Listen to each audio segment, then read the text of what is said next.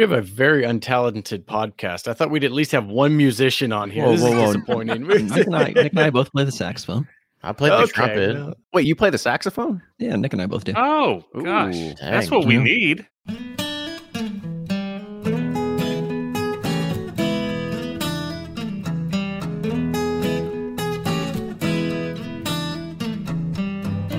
This is Bourbon Pursuit, the official podcast of bourbon, bringing to you the best in news, reviews, and interviews with people making the bourbon whiskey industry happen. And I'm one of your hosts, Kenny Coleman. Well, we're back here with Bourbon Community Roundtable number 67, and this time we're talking all about limited editions. So new records are being set for bottles at auction, and many of us are thinking twice about opening up any of the bottles that we have now. Red Hook Rye went for $47,000 at a Sotheby's auction. A 5-liter bottle of OFC 1982 went for $60,000 as an NFT. So with so many limited editions, how do we determine what's going to make a bottle valuable in the future? And in the next segment, our friends over at Breaking Bourbon had a good email last week that they talked about holiday bottles. Kentucky Owl recently released their St. Patrick's Day expression. Barrel Bourbon has their New Year. Smoke Wagon had done at Halloween, and Maker's Mark has one for almost everything. So are these gimmicks or are holiday bottles here to stay? With that, enjoy this week's episode. And now here's Fred Minnick with Above the Char. I'm Fred Minnick, and this is Above the Char. This week's idea comes from John Robertson, who writes me on Twitter. Probably been done, but how important is a proper glassware in a tasting? Glencairn versus Rocks Glass. Also, aside from your own, any definitive whiskey books you think people should read. Okay, so let's start with the proper whiskey glass.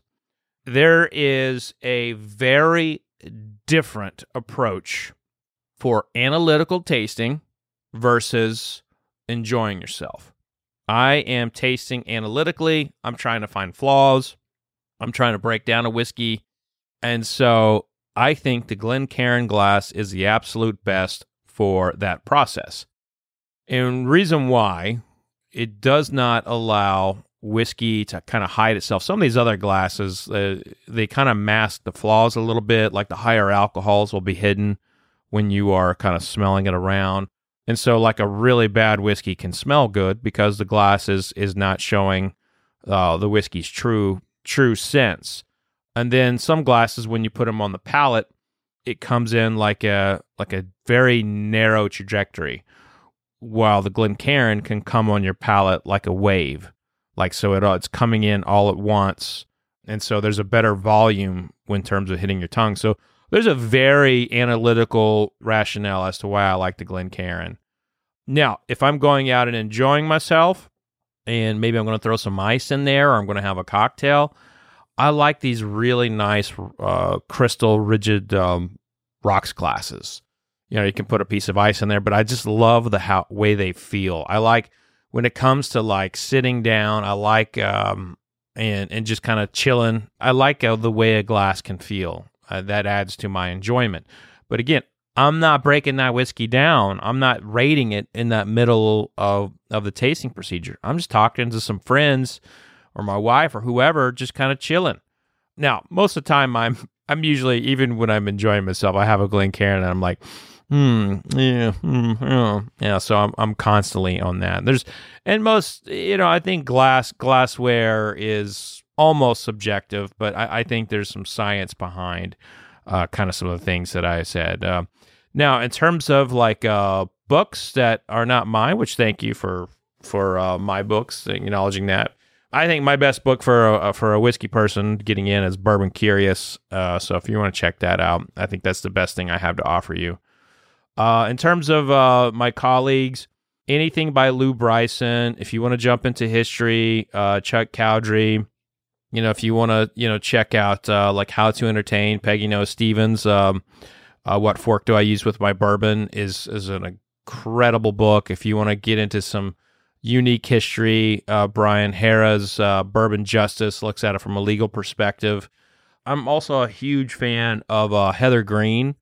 Heather Green wrote a whiskey book around the same time my book Whiskey Women came out, and it came out at the same time as Lou Bryson's Tasting Whiskey, which, I'd say Tasting Whiskey is probably the best overall whiskey book ever written. and it just was hard for any book that was a tasting book to stand out around the time Lou's book came out. But Heather's book is phenomenal. I think if you're looking for high level details, that's a great one. Dave Broom has written a lot of books.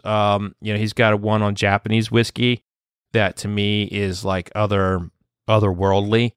And let's see, if you want to go into Canadian whiskey, Davin Corgamo, he's a god in Canadian whiskey.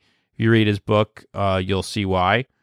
And then, of course, my good buddy Clay Risen, and I love Mike Veach's historic look as well. So I think you have a lot to offer there, and we're all very unique, and we all very much support each other.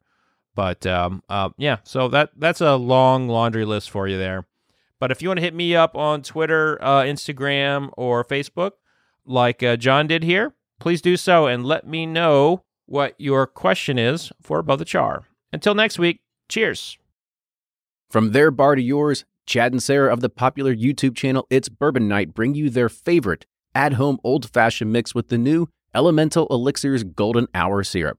It's a custom-made syrup with notes of bold black tea, warm spices, and orange zest. All you need is your favorite whiskey and ice. No bitters needed. One bottle makes 16 drinks, so that's only $1 a cocktail before you add your own whiskey. They can also be enjoyed in other cocktails or spirits, mocktails, coffee, tea, and anything you can think of. It's crafted locally in Lexington, Kentucky, and you can get your bottle now at whiskeyambitions.com. Ed Bly and Rising Tide Spirits are back again with a new release of Old Stubborn Bourbon. And this release of Old Stubborn is a premium hand marriage of 10, 11, and 12-year cask strength, barely filtered pot still bourbon. It comes in at a staggering 123.8 proof, and the flavoring grain for this one, which the last one was wheated, but this time it's now rye. Rich, sweet, and bold with a long finish that's sure to be another eye-opener. You can order online at Sealbox or thebourbonconcierge.com, and you can even purchase in person at Revival Vintage Spirits, and even now with very few select stores in Kentucky. You can get it now while you can, but be sure to do it because it's not going to last long. And they're off for another Give 270 2020 Unicorn Raffle. Your $20 ticket gives you not one, but two chances to win from our lineup of 20 Woodford Reserve treasures, including the grand prize, the rarest unicorn yet, the Woodford Reserve Kentucky Derby 150 Baccarat Edition. Only 150 bottles were made and is just like the one the Derby winning owner receives. Quit horsing around and get your $20 tickets now at give270.org. Charitable Gaming License ORG 0002703. Do you ever pour yourself a bourbon, swirl it around, and then start struggling to come up with tasting notes? And perhaps you're also looking for a good Father's Day gift idea. Well, you can now solve both with a kit from Knows Your Bourbon. And unlike other nosing kits on the market, Knows Your Bourbon kits feature real ingredients for the most authentic aromas. You can smell real Tahitian vanilla bean instead of some synthetic aroma that's just made from chemicals. So head on over to knowsyourbourbon.com and enter code BP10 for 10% off your order.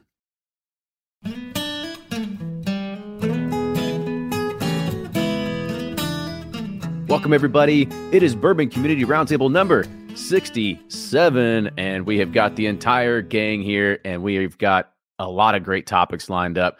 Some even come from our fellow Roundtable members, and it kind of sparked a little idea, and I said, you know what? We should probably talk about this. So, but before we get started, as I mentioned, we got the whole gang here. So Ryan and Fred, fellas. Hey. What is going on, fellas? It's like, tell the people what's happening in your lives. Man, I'm just so excited that it's springtime and it's still 30 degrees and, you know, I hate just it. Loving it. It's so deceiving. You look outside and it's super sunny, and then you walk out and you're like, well, never mind. Screw this. Going back inside. Oh, I know. And the kids playing soccer, they're like having to wear 3 layers of clothing. It's horrible. Well, I remember playing soccer as a kid, and when you play it in 30-degree weather, it's like kicking a rock. I remember just my toes just couldn't. It's just terrible. But usually it's like getting into the wintertime that happens, but usually not till March. But hey, it's still kicking our butts right now. But that might mean something for the aging of the bourbon and the rick houses too. You get a little bit colder in there, so get a little bit more of the extraction kind of coming out of contraction. Unless, of course, it's a Brown Forman where it's heat cycled and controlled. And Buffalo Trace. Who else does? Let's see. Brown-Forman, Buffalo Trace. Who else do we know that does? Michter's does it. There's some heat cycling. Do they do any at Jack? No, Jack is not heat cycled. The warehouses I was in were not heat cycled. I mean, it's not really what you would consider a cost-effective way of doing things, but I guess it does work because every single time we try a Brown-Forman product, it's 4 to 6 years old, and they get a pass for every single time that everybody's like, "Oh, I'm not drinking 4 or 5-year-old whiskey," but Old Forester comes out, everybody's like, "Yes, I want it. I'll go buy it." How many variations of one recipe and proofs can we do? Yeah, I mean, it must work though. It does. They nailed it. They've got the formula. Dude, they're great. Well, let's go ahead and introduce everybody else on the round table. So, Brian, I'll let you go first. You get to let everybody know where you blog and talk about and write about and your favorite heat cycled warehouse. Ooh, favorite. So many. Yeah. Thanks again for having me, guys. Brian with Sippin' Corn. You find me on all the socials at Sippin' Corn and online at bourbonjustice.com. And looking forward to this. And unfortunately for spring break, I'm not getting out of this weather. Heading on college tour visits to the sort of Northeast. So I'm going to get more of the same. Exciting now. What schools are you going to go visit, though? For anybody that's out there listening, they need to get a plug for you to go and visit. All ones that I could never, ever have gotten into in a million years. We're starting in Baltimore at Johns Hopkins. We're going to Carnegie Mellon.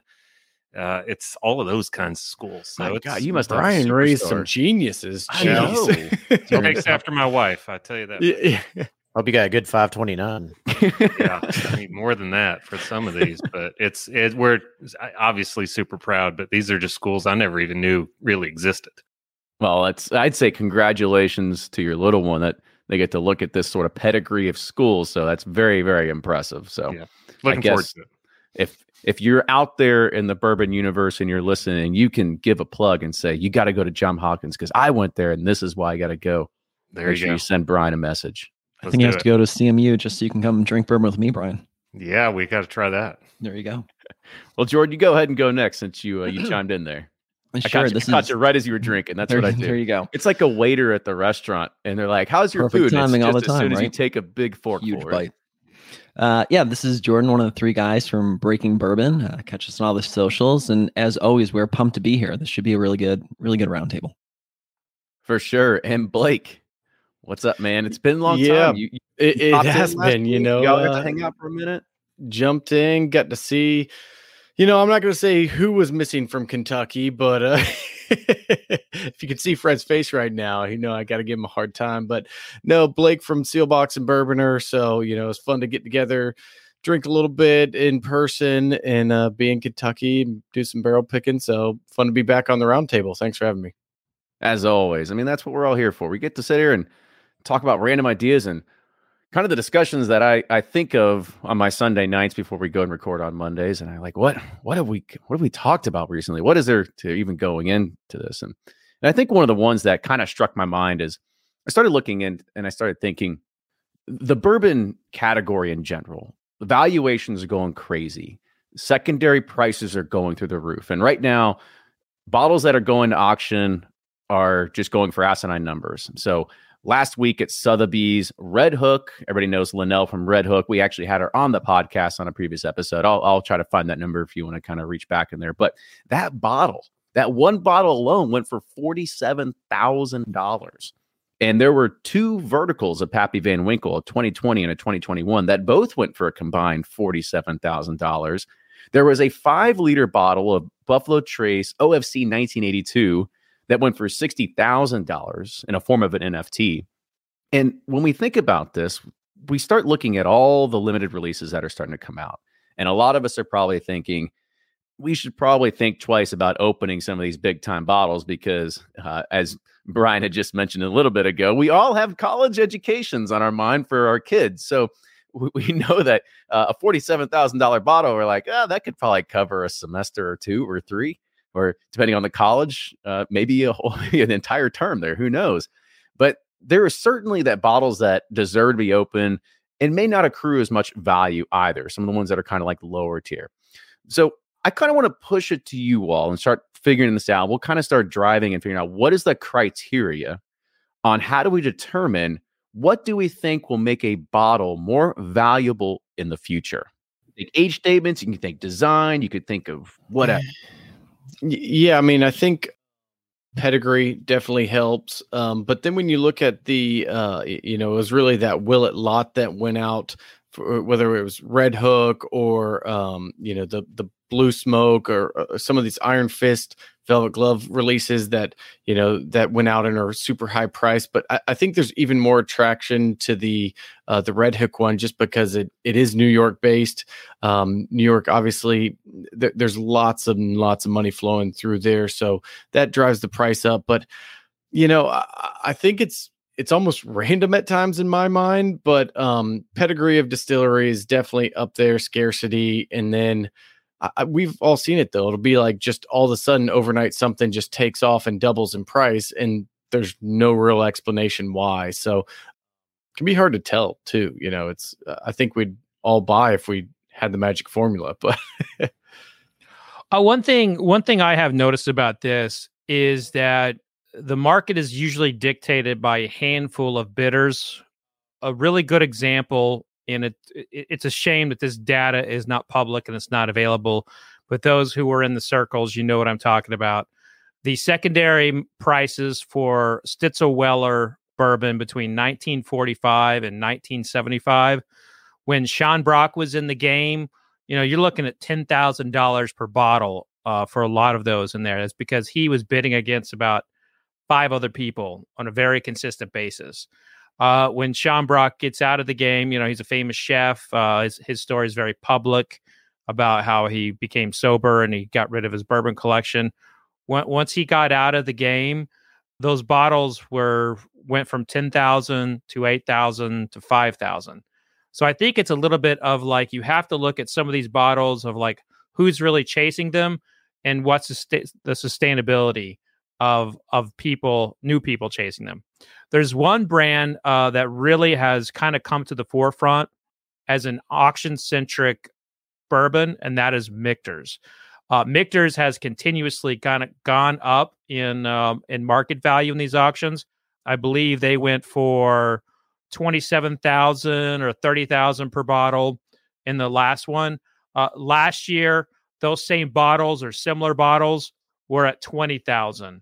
And so you're seeing and I think that's a direct connection to the Wall Street area because of the show Billions and because of the presence that Michter's has on Wall Street because they're based in New York. Chatham Imports is based in New York. So I think that a brand like Michter's is following the path of Macallan, which Macallan is almost leapfrogging a lot of their high-end releases and going straight to auction. Last year, they had a whiskey Macallan did that went for $1.4 million at auction, and that's in their press releases, that's in their marketing. They can't wait to talk about how they broke a new record. So I think Michter's is a brand that's strategically going down that line of really using auctions to their benefit. While I think Pappy, you brought up what an entire set of Pappy brought. I think $40,000. We saw that. And that was 2 sets, by the way, 2 verticals. Two verticals went for $40,000 a piece, or combined it was $40,000 a piece or something like that. I actually find that to be, a little low if you really kind of pull the bottles out. I feel like the bottles of Pappy are actually dropping in market value when it comes to these auctions. Now, if you bring up a pre-2015 Pappy, when we had guaranteed Stitzel-Weller liquid inside the bottles, that's a different story. But these recent ones, a $6,000 auction for a 2020 or 2021, to me is a little telling that the auction audience is not as interested in Pappy as they are Michter's and some of these more kind of coveted bottles like Red Hook. Red Hook, that is always going to be a big one. And some of the Purple Top Willets will always be big. But I think you have to look at like who's bidding and what are the major brands of the people that are bidding. Fred, I kind of want to talk about the Michter's thing just for a second, only because when you think about what some of these Michters were really bringing in, if I had to guess, I don't know, I didn't look at the auction items, but if I had to guess, these had to be probably 2016 and prior ones, because those are the years that, of course, it's never going to be confirmed, but were rumored to still be Stitzel Weller. And so when you think of 20-year barrel-proof Stitzel Weller, and going back to the original thought that you had that Stitzel Weller is always going to bring a high price, do you think that probably has a bigger influence? And not saying it's a 2020 or 2021 release of it. Yeah, so I think that's definitely a good point. But you still see. I was a part of an auction, last year or 2 years ago with Whiskey Auctioneer, where where the most recent 20-year-old outsold the Pappy. So you still see it. It's just those 2016. Now the greatest rye I've ever tasted was the in the contemporary sense was the 2012, I believe it was, 25-year-old Michter's rye. And I mean that rye whiskey was amazing. But those old Michters, they should be sought after. They're amazing. But you still see their value, command a lot. Now, you don't see it with Celebration. Celebration, you can find at retail for $10,000 to $15,000, but you can actually get it less at auction between $8,000 and $12,000. Yeah, you just really never know with these auctions where they're going to go. And if you tie a charity to it, like we did with the Kentucky Bourbon Benefit, Brian knows full well when people are bidding and there's a charity connected to it, they just completely forget about their wallets and their bank accounts, and they're trying to help the cause as well as get that sweet bottle. Yeah, I kind of want to make sure we keep a clear delineation between something that's raising money for charity versus something that is a hobbyist or a collector's type of item, only because we all kind of know that charity auctions do tend to bid up and raise the price a little bit more. There's another question that came in here from Logan and Mac from Basement Brickhouse, saying that do we think that the charity auctions actually end up driving the price of some of these market values, or is it just part of the process? Yeah, I don't think, hopefully it doesn't drive the price, but I think it can affect it. If there's a huge disparity, if somebody spends $40,000 on a charity on a $2,000 bottle, well, it's probably going to pop somewhere in the middle. But I mean, we've seen it locally where I think somebody ended up paying some crazy amount, like $15,000 for Pappy 15 at a local charity event, and it was just for the charity. They're probably going to donate the money anyway. It's a business write-off, and hey, if they get a bottle of bourbon out of it, great, win-win situation. So I hope it doesn't drive it, but there's no denying that it has an input on the ultimate outcome. Well, part of this still has me thinking. Since Brian, you just muted yourself, how are those diamonds doing for you? They starting to increase in price? Yeah, the diamonds haven't moved for me, unfortunately. We always got to come back to that. Yeah, that goes back. I knew someone was going to bring that up, but that goes be a 3 or 4 year running joke now.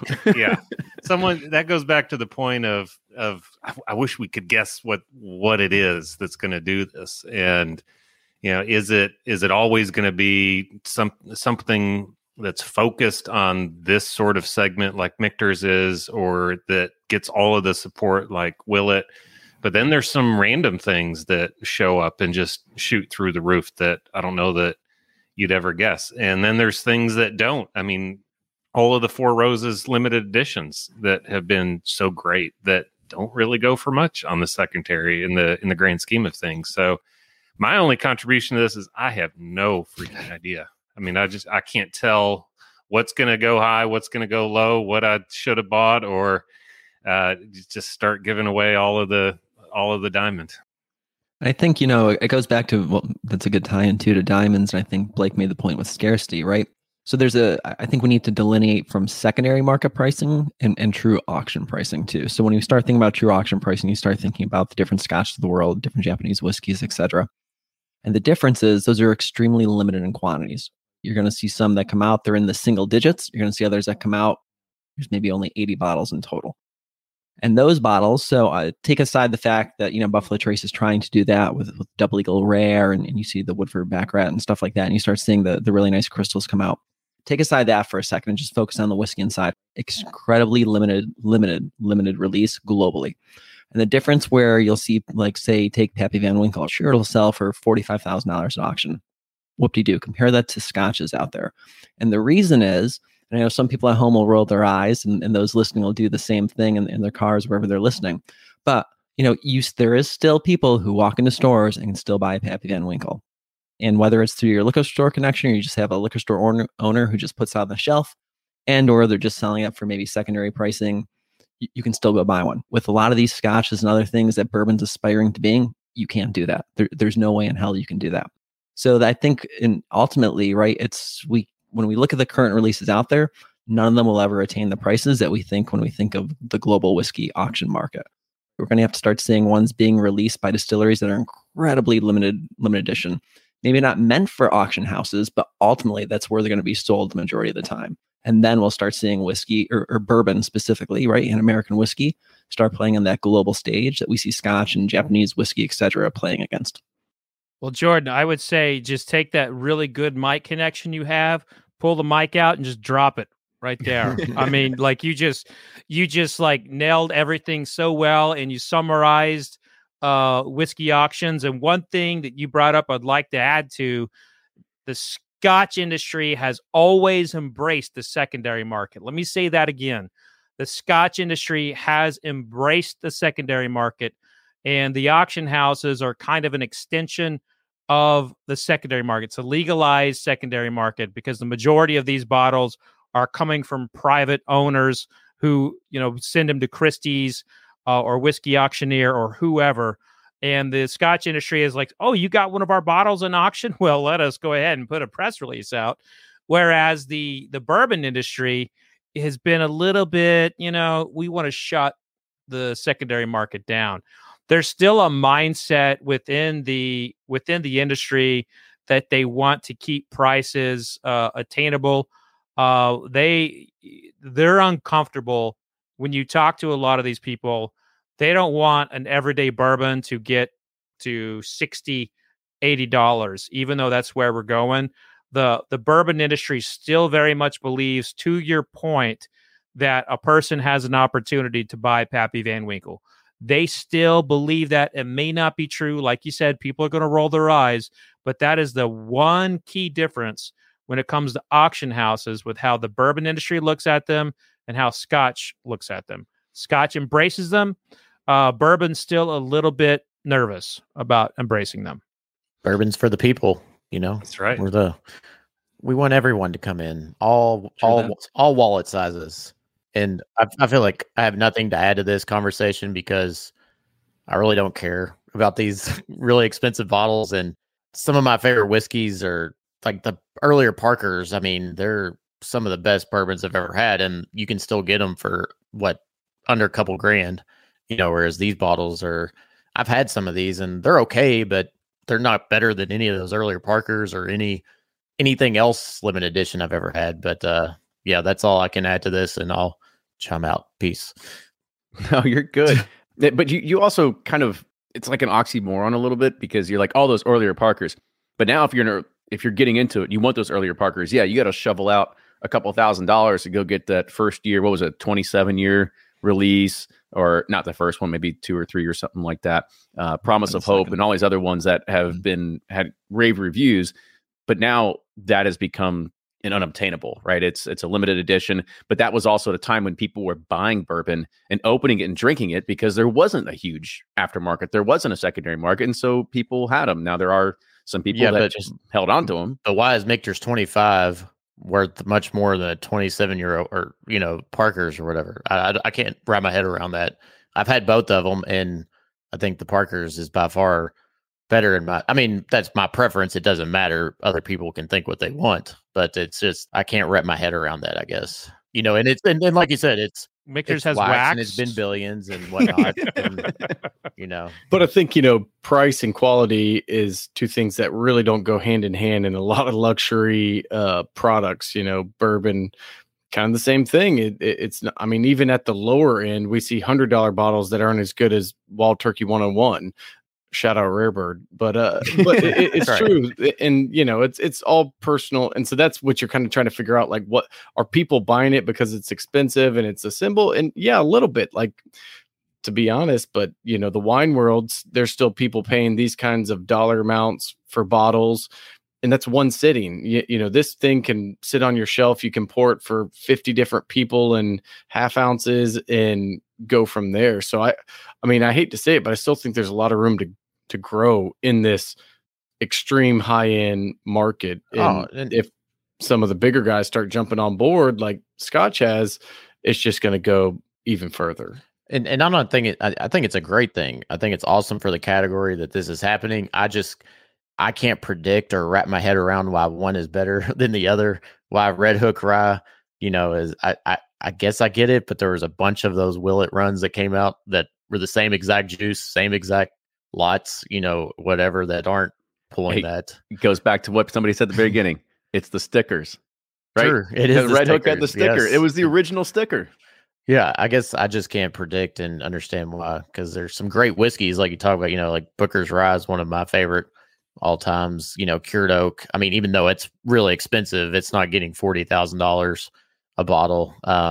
There's just a lot of good ones that I would think that are just as good as those other ones, but they just don't get the price tag that those other bottles do. So I think what Kenny and Ryan aren't saying is Pursuit Series batch 001 for the auction house is about 10, 15 years. It's going to go big money. It'll go $300. Yes, There's still one in my office. So when it goes big, my kids aren't going to schools like Brian's, but yeah, it'll pay for 12 years of school. We'll get you a YouTube education with that. Yeah. With a certificate and all. Some free master classes out of it, something like that. Community college. So there was another point I kind of want to bring up against what Jordan was saying about how limited can these limited releases really be. And it's like, you look at Red Hook, they had 4 different barrels. That was it. So that's pretty limited on what you're thinking there. I mean, if you're thinking 150, it's not even probably 150, maybe 100 to $120 bottles in each of them. Like, that's a pretty limited subset. When you think about what a limited release in today's terms are, when you look at Four Roses limited edition small batch, there's 15,000 bottles. Is that limited? Yes, it's limited in the sense of it's still going to be allocated. It's still going to be hard to find. You can't find it. But maybe that's what is not making the driver and pushing it towards a larger price tag. Maybe it's that if these different distilleries, they want to have that larger price tag, be able to take it to market. I think there was somebody on here in the chat that brought it up earlier, let's take Four Roses. It's a prime example right here. Eleanor just said, what about that 20-year release they did at the gift shop? Perfect prime example. I think there was only a couple hundred bottles, and they're going for close to $2,000, right? So it gives you a few things there. You've got, of course, a high age statement because we're all suckers for it. And B, it's even more limited edition. And C, it comes in some sort of leather case. So there are 3 different elements there that all kind of go into potentially playing some sort of influence on what we think a price is right. I'm open to any sort of debate on that one. If it really is any kind of scale on how many barrels or how many bottles should really be in this, if somebody really wants to take a quote unquote limited release or a release that should be going towards really driving towards a secondary market approach, because that's what raises eyebrows. That's what gets people continually in the news over and over and over again.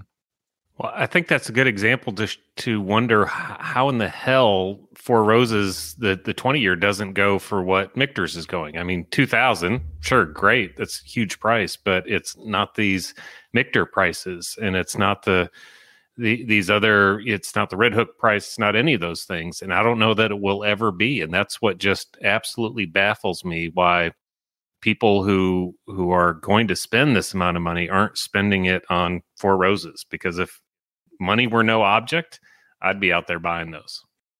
On the charity, didn't the Four Roses barrels, they went for way less than the Willet barrels, right? Yeah, they did well. I mean, they didn't go way less, but I mean, yeah, the Willet was 400 and the Four Roses was I forget the number, but I wouldn't say way less. It was. I think it was $250,000. I can't remember. We could do a Google. Well, hell, $150,000 is a lot. That's a lot less. Yeah, that's pocket change. It is a lot. No, it is think less. I think it was like 120-ish thousand. I can't remember. Too long ago. We've had too many meetings about that auction to remember each one of the things. But right. I will say the thing about Four Roses is that therein you have a really great example of why marketing matters to get to that high echelon, or at least perception.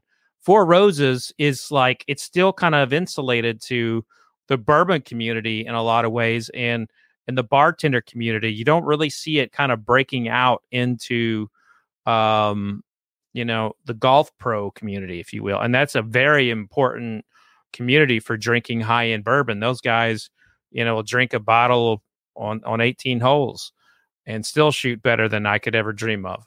But, so there's marketing attached to creating this FOMO, and you just can't ever dismiss that. I can't wait for the Squib limited release. That's going to be. But you've already got the hat to prove it. You're a fanboy, right? They've got to give you some sort of early access. I'm getting that first bottle.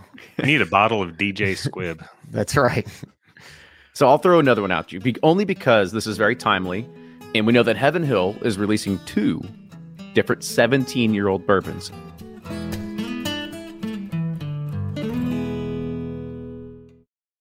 Shopify's already taken the cash register online, helping millions sell billions around the world. But did you know that Shopify can do the same thing at your retail store? Give your point-of-sale system a serious upgrade with Shopify. Shopify's point-of-sale is your command center for your retail store.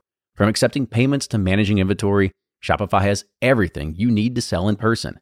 And with Shopify, you get a powerhouse selling partner that effortlessly unites your in-person and online sales into one source of truth. Track every sale across your business in one place and know exactly what's in stock. Connect with customers in-line and online. Shopify helps you drive store traffic with plug-and-play tools built for marketing campaigns, from TikTok to Instagram and beyond. And get hardware that fits your business. Take payments by smartphone, transform your tablet into a point-of-sale system, or use Shopify's point-of-sale Go mobile device for a battle-tested solution. Plus, Shopify's award-winning 24/7 help is there to support your success every step of the way. Do retail right with Shopify. Sign up for a $1 per month trial period at shopify.com/bourbon, all lowercase, and go to shopify.com/bourbon to take your retail business to the next level today. Shopify.com/bourbon. If you're anything like me, then you can't get enough about bourbon. And that's why I'm a subscriber to Bourbon Plus magazine. Bourbon Plus is a quarterly publication that tells the stories from the heart of bourbon, the farmers who grow the grain, the distillers who labor over the process, and the people like you and me who raise their glasses to celebrate it all.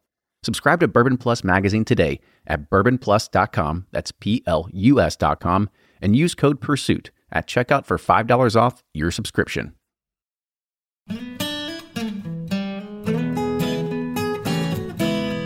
So I'll throw another one out to you, only because this is very timely, and we know that Heaven Hill is releasing 2 different 17-year-old bourbons. So they've their, they've got their Old Fitzgerald release, and then they're going to have their new, I think, what's it called?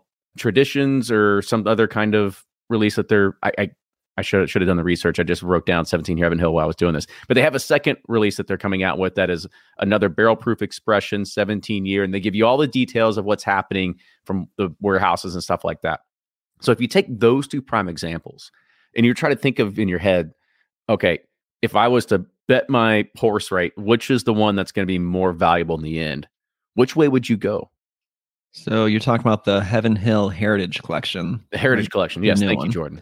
So if it was, all right, if we're just playing in a vacuum between those 2 bottles, I'll probably say the Heritage Collection, only because with the Old Fitz, it's an expression that comes out twice a year. And even though the bottle labels are different colors, it's still the same bottle. So at a quick glance, you're like, oh, it's the same as anything else. People have seen that.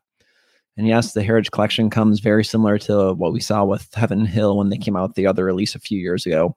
But as of right now, I'd probably go for that one, only because there's a lot more Old Fitz out there. And again, people can walk into the gift shop and buy an Old Fitz. You're not going to be able to walk into the gift shop and buy this. Back to my earlier comment. But that's just playing things in a vacuum. So who knows where this goes. I'll throw another one out. does it hurt Heaven Hill from a secondary market? Or I'm not going to say hurt, but in regards of what we were saying earlier, is if you want to be in that secondary market, you want to be in that auction market, does putting out two 17-year-old expressions essentially hurt you in doing that? Maybe, but I guarantee you that was not their mindset going into Probably this. not. We got to be on a chat with some of them when they were talking about this new collection, and they said they have a vast array of extra aged bourbon that they have for this new collection. And I'm just thinking, to be that spoiled and just have all these 17, 18, 19 year products just kind of just chilling in warehouses. I think they only care about their FOB, Kenny, not their secondary prices. Hey, it's okay. If they keep putting out good whiskey, and that's really all that matters. That's right. I'm going to go with which one was the barrel proof? Well, I guess not the Old Fitz, because that's always bottled in bond, right? So correct. Yeah. So the Heritage automatically has that going for it. The fact that it's barrel proof at that age, different bottle. Yeah. They're both going to go crazy. So we're splitting hairs over which is going to be more insane than the other. But yeah, that's my bet if I had to guess. Yeah, I think that's the easy call there, because the Heritage collection is going to be different every year. So this 17 year is never going to be out again. It'll be something different next spring. And like Jordan said, this is a twice a year thing for the Old Fitzgerald. And it's never been 17. Sometimes you get 9, sometimes you get 15, whatever the other numbers were. But with this being different every year, that's probably one of the keys, to go back to Fred's earlier comments. It's got to be limited. It's got to be different. It's got to have that pretty bottle in that box, and then you roll. And I will just kind of throw this out as a concern. I hope this doesn't dilute what is a perennial excitement whiskey for me, and that is Parker's Heritage, because I was so close to Parker, and Linda Beam, his wife, passed away recently, so hopefully they're together right now. But I with Heaven Hill, they have won every imaginable award with their whiskey. I mean, they have won everything. They were the only bourbon to win best whiskey in San Francisco. So you have to realize that they have the whiskey to play and dominate however they want to. And so I think they have the potential to be like whiskey of the year on any given list or any given competition, and whiskey runner up in any given list and any given competition. Their whiskey is always fantastic. But I will throw that out, that after 15 years old, Kenny likes the sweet oak note. I don't. But after 15 years old, a lot of their products get over oaked. So those people who are a little more sensitive to oak, like myself, maybe kicking the 17-year-old to the curb. It's just you don't have as refined palate as me, and that's okay. The sweet oak note. Always said that about Kenny's palate. The most refined out of all of us.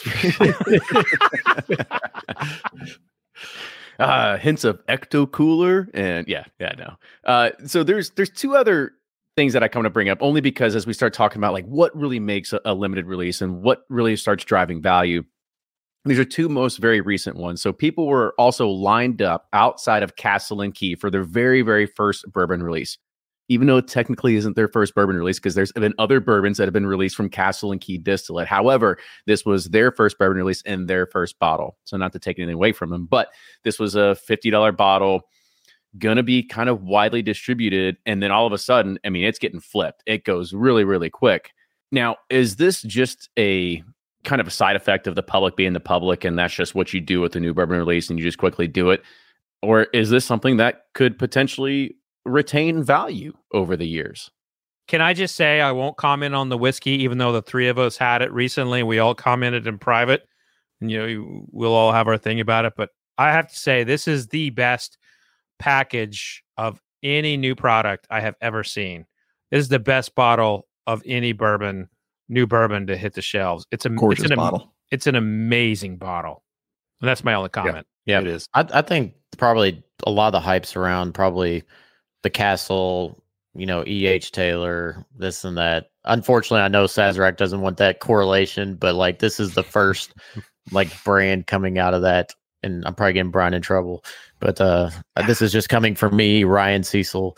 But it's just an opinion that it has more to do with the first release out of the new edition of the old Taylor distillery, and I think people think that potentially that will have value in the future, regardless of the whiskey as it is. I think it's just a little more of a historical piece of history. Yeah, historical piece of history. That's a terrible thing to comment on, but yeah, that's what they're looking for. Ryan, you're getting too careful, man. Just let it go. Yeah, let it go. I don't know. I didn't know what I could cover there, Brian. So I started treading water. I'm gonna mute. You get nervous real quick and start saying historical histories, and no, I mean, I think that is true though. Like you're kind of buying into it. Package is beautiful. I haven't tasted this exact bottle, but I've tasted quite a bit of their stuff in that age range, and it's really good. I was talking with Brett over there, and they had something like 2,000 people come through and Saturday alone or some crazy amount. So people are obviously embracing it. And I think that just kind of shows where the market is of wanting something cool, unique, and special that doesn't have to be like dipped in 1,000 different types of wax and have a crazy tater sticker. So it's like, it's cool to see that get embraced. You know, I think Green River kind of did that same thing a few months ago. It's really good packaging, product's good, and came out to a really good release. So, you know, I'm excited for them. I think there's a lot more to come from them. So yeah, should be good. Yeah, and I totally agree. I think the package is amazing. They have a lot of stuff going on. And as Ryan said, there is that historical connection that people are probably trying to get out of it. I'm just always concerned when I see this sort of buy and flip mentality or buy and hold or whatever it's going to be. And it's like, well, it's not really a limited release. Yeah, it was like their first batch and it was a couple thousand bottles, but they're going to keep doing this. Like, if you didn't get your hands on it the first time, don't worry. Just wait a few weeks. You can go back. Has anybody seen them posted on the secondary yet? I didn't even think to check, but yes. Yeah. But I mean, the thing is, if you're going to buy and flip, right, that's your mentality going into it. And you're not just doing it with this one bourbon. Like that is your lifestyle probably, right? So the whole goal of that game is you have to do it real quick, like really quick when hours and days count in order for you to make your money off that. Not condoning it, but that's literally the game that you play, right? So why, Jordan, they're just providing a service to those. Just putting them near on the table, right? Yeah. They just try to help folks who can't get the bottle. Well, it's like the guys who used to just sit in the parking lot of Willett before they started, well, not selling anything, but taking driver's licenses and all that. Like, I wouldn't call them whiskey or bourbon enthusiasts. I call them opportunists. And, you know, I think, you know, there's nothing wrong with that, but it's just a different category. Very true. And then also want to give a shout out to Eric Carrico that just said right here that the wedding venue space at Castle and Key is now booked out for over 1.5 years and has a asking price of $80,000. So if you plan on getting married there, I guess save up a little bit more, maybe buy some bottles and sell them later, because that's what this is all about so far. What do you do if like you call the wedding off? Do they still have to pay that? There is a deposit. Yeah, the contract's pretty tight. I mean, it's the word deposit. It's like, you know, reservations for Seinfeld. Like, you got to be able to take the reservation. Good thing I sold those Red Hooks last week at Sotheby's. You're already getting married again? Hopefully Brian's wife isn't watching this. But I do have another one I want to bring up, only because this one just at the TTB, and because our buddy JD from Rare Bird's on here as well. And so they have hit out with a new special release that they're calling Single Rickhouse on the label. Now, going back into yet another way, is this driving more demand, or is it just like, how many line extensions can we make of new things to kind of keep people excited? Okay, hear me out on this. This is the absolute best way to market a distillery, because it's not small batch was just nothing. Rickhouse is defined. We know what that is. And that is an opportunity for us to actually, you know, compare Rickhouses. I love this. I think this is far better than the any of the new barrel finishes, any of the sherry techniques that they're trying to bring over here. I just love this so much, because Wild Turkey is listening to their whiskey people and going with where their their whiskey power is, which is their rick houses, and they're promoting those. Now, granted, Wild Turkey will probably change their packaging 72 times, and someone will they'll probably discontinue it a time or two, but this is awesome. I hope others pick up on like single rick house releases. Well, this comes from the brand that originally had on its label small batch single barrel for the Russells, but I thought we debunked the whole rickhouse thing when Warehouse M, the east side of Warehouse M for Four Roses, everybody wanted that for like a year, and then Jim Rutledge said, "Yeah, guys, it's fine." But Fred, I agree with you. This is a good way to distinguish things, but I think it's going to prove to be a marketing thing. Get back to Heaven Hill, everything from Deatsville I've had on the Elijah Craig picks has just been fantastic. So there's something to Deatsville, but this is going to encourage collectors. So you want to get a Warehouse ME, you want to get a Warehouse whatever it is for turkey, just drink them. I look at it as like, I'm not looking at this like from a single barrel perspective, like with the Blanton's does and other brands do. I think that this can be genuine batching, genuine blending within the rick house. Look, I've been a proponent of transparency, and this is that next layer of transparency. Whether or not they actually have a brand by this, I mean, I would like to know what's the composite of barrels made up, and where do those come from? They do this in wine. I don't understand why we can't do it in whiskey, why we can't have more information. And that's all this is. It's wanting to get people to where they can train their palates and discover whiskey by where it is made and the location of where it was stored. That's it. And, every other genre of alcohol has it. I just want to see that in bourbon as well. And the rick house is a part of that puzzle. So again, I applaud this whole thing. And I eventually marketers get a control of it and screw everything up.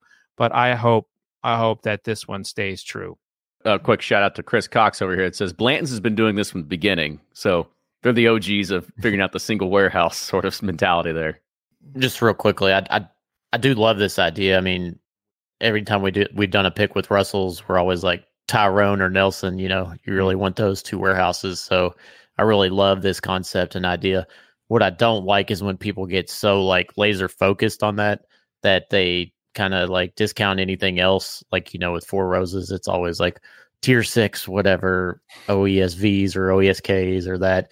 And you kind of get laser focused on that. But yeah, I think it's a brilliant move, and I like more information. And that's all I have to say. Thanks. Go Blake. And that's your TED Talk. Thank you. Now I feel like I don't have anything good to add, but I saw it this morning and almost sent it to Brian and was like, all right, when's the Heaven Hills Deatsville coming out? Because it is. I feel like this was straight out of the bourbon enthusiast playbook, where on every pick you see these days, it's talking about Camp Nelson or whatever it is. And so they saw that and said, hey, if people care about it this much, let's go for it. I mean, shoot, I'll be buying on the shelves, because I think it does make it a little more fun to see how there is tasting differences. Now I'm sure the 9th floor at Camp Nelson versus the 1st floor at Tyrone are going to taste so much different, but 1st and 9th floor barrels are going to taste different no matter what. So, whether there's a ton of actual differences on the flavor profiles just based on warehouse, or is it just blend specific, I don't know. But I think from just a whiskey nerd perspective, I loved it, and it was cool to see something that the community was already doing for them, and they were like, oh yeah, that does make sense, let's make it more transparent. So I'm always for that. That was a nice tip of the hat to the whiskey community, for sure.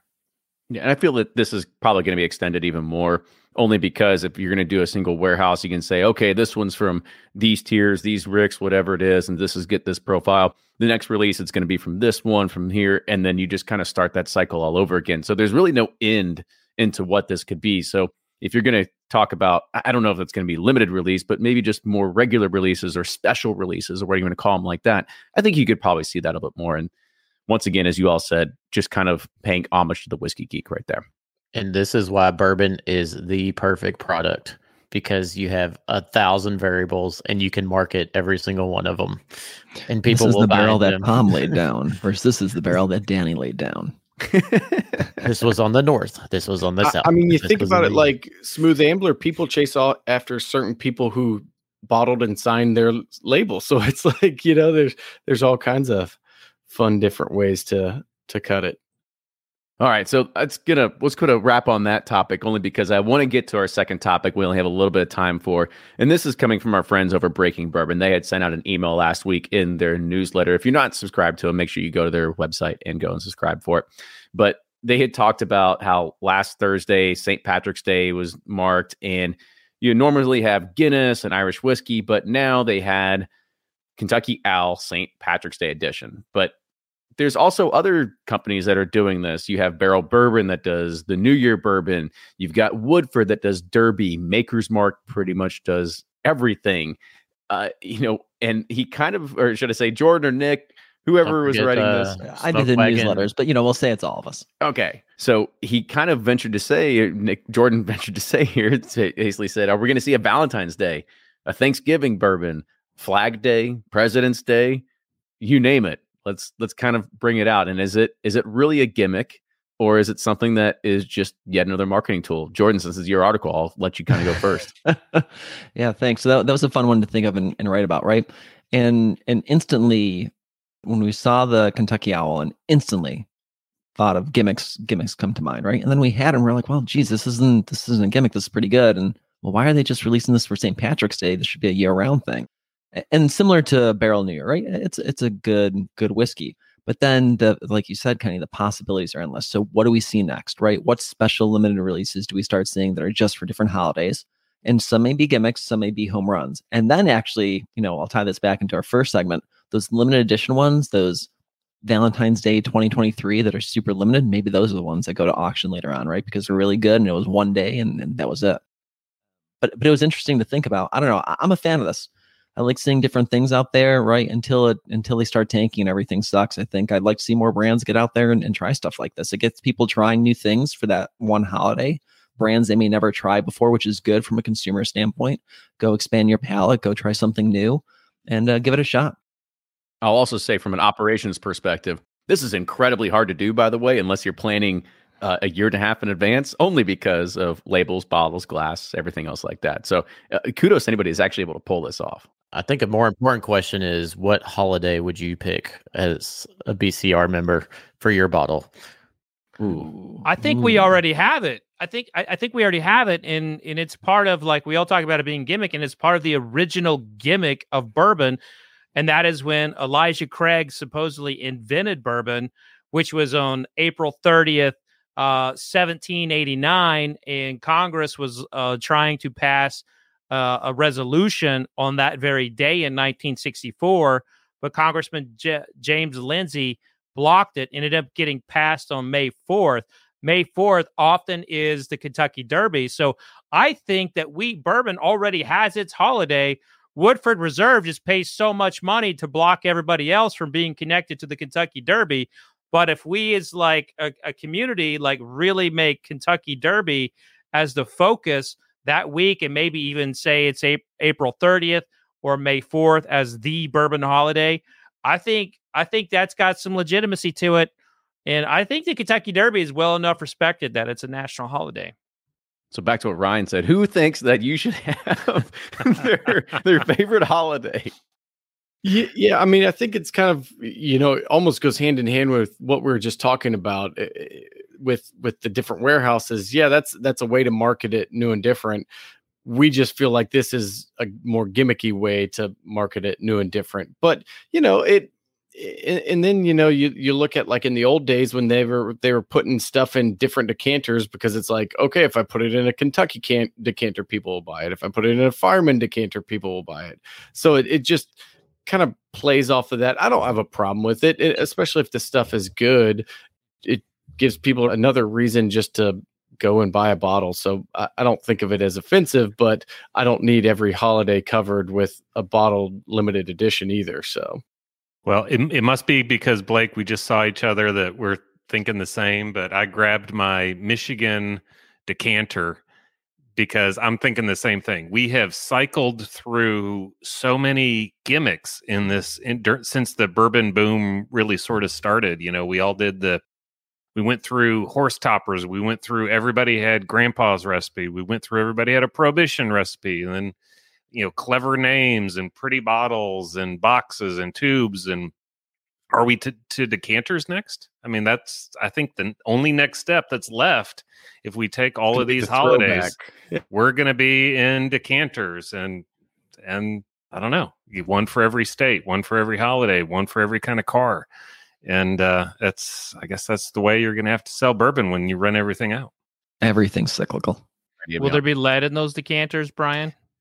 I think this time around they're going to try to avoid the lead. I think in the Michigan bottles will still have lead, but everybody else, no lead. I think I want to do Ash Wednesday bottle. I think that'd be good. That'd be a good one. Just leaving a little more char in the bottle? That's right. You put the char on top, it opens up, that's terrible. I'm really whipping tonight. I'm going back on mute. I want to see an Easter bottle just so parents have an excuse to go hide full-size bourbon bottles while the kids run around and look for their Easter baskets. Oh, I like it. Very, very good. Or maybe Easter bottle minis. Yeah, right? Minis that come in. They come in those little eggs already. Ooh, so even better. Or you just drink it up straight out of the egg. What if we just cracked it up? It's just all liquid in there, right? See, it's a decanter egg. Yeah, it's just let's skip a few steps here. Yeah, I mean, there's all kinds of things that Shout out to everybody in the chat. They were saying, I saw Veterans Day, Repeal Day, my birthday, but I also wanted to just bring up some most ridiculous national holidays that you're probably not celebrating. April 20th is National Lima Bean Respect Day. May 9th is National Lost Sock Memorial Day. June 8th is National Upsy Daisy Day. May 13th is National Crouton Day. June 10th is National Ballpoint Pen Day. Right, so there's a lot of things that we could come out with labels for here in the next few years that it doesn't really matter. I think I want to do Tax Day. It's like, here, drink your sorrows away on Tax Day with our Tax Day release.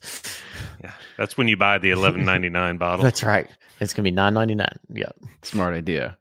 And so, I mean, I think we covered a lot there only because I think we all agree that call it a gimmick, call it whatever you want. I think it's here to stay. It's not, I don't think it's nor necessarily maybe a gimmick, but it is just something to create yet another limited edition offering. If you don't have something to celebrate, you just go ahead and you tie it to a holiday, and people will probably gobble it up only because if you're in that time of the season, whether it's Christmas or Easter or Valentine's Day or whatever, and you're looking for that special gift or something like that, heck, you'll probably reach for it. And I know we're all suckers. For sure. And Alan Polaski asks, is there a National Corn Day? I don't know, but that would probably be a good one to put on there. But let's go ahead and we'll start closing it out. But I want to say thank you, everybody that was joining us on this stream tonight to be able to talk about a lot of good things. I mean, really diving deep into limited editions. And I think that we'll be able to talk about that a lot more in the future, only because people love to have their own little take on it. And whether we get to try them or whether we never see them or whether they just go straight to auction and cost $40,000, at least we get to talk about them. But as we start signing out, I want to let everybody kind of give a chance to say where they're blogging from or where you can find them and what they're up to nowadays. And so we'll go in order we just started. So Brian, you're up first. All right. Great show. Thanks for having me again. Brian with Sippin' Corn, all the socials at Sippin' Corn and online at bourbonjustice.com. And I've got to say, I've got a lot of sorrow in my heart for March Madness now. Everybody's out. I even tried to switch to women's basketball to IU. We know someone playing there. They lost too. I'm out. So now I'm all rugby now. I'm just going, no more basketball for me. But cheers, everybody. Love it. Rugby. And by the way, for anybody that's out there as a listener, Eleanor just chimed in and said that June 11th is National Corn Day. So thank you so much for tossing that in there. Now we learned something new. All right, Jordan, you're up next. Sure. This is Jordan, one of the three guys from breakingbourbon.com. Use us for all your review needs when you're in a pinch at a liquor store. Find us on all the socials. As always, great for having us, fellas. Great seeing the three of you from Bourbon Pursuit and Brian and Blake. Thankfully for me, Duke's still in it. Seen the three of you, and then you too, Brian and Blake. Well, I just grouped all of Bourbon Pursuit together. So, and thankfully for me, Duke's still in the Final Four. So March Madness is going quite well for me. He knows I still hate Leitner, so he left me out. Jordan, I did an event with Jay Williams the other day, and he picked against Duke. He picked against Duke. Yeah. Wow. I can't believe it. That is unbelievable. Huh. Bold strategy, Cotton. Plays out there. All right, Blake. All righty. Yeah, once again, Blake from Sealbox and Bourboner. Always fun to be here. I'll keep it short. So thanks for having me. Go there to get all your craft whiskey needs as well as Pursuit United. There we go. We'll throw another plug there for you. Kenny's better at my pitches than I am. So, yeah, whatever he said. Yeah. But guys, I want to say thank you so much for joining. Thank you, everybody that was in the chat with us tonight. We had a lot of great conversations. Make sure you follow them on all the socials. Make sure you follow Bourbon Pursuit on all the socials. Also follow our buddy Fred Minnick over here. He also has his own podcast called The Fred Minnick Show. But if you do like this show, make sure you leave a review, tell a friend about it, support us, whatever it is to make sure that we can keep this train and this puppy going. So with that, cheers, everybody. We'll see you next week.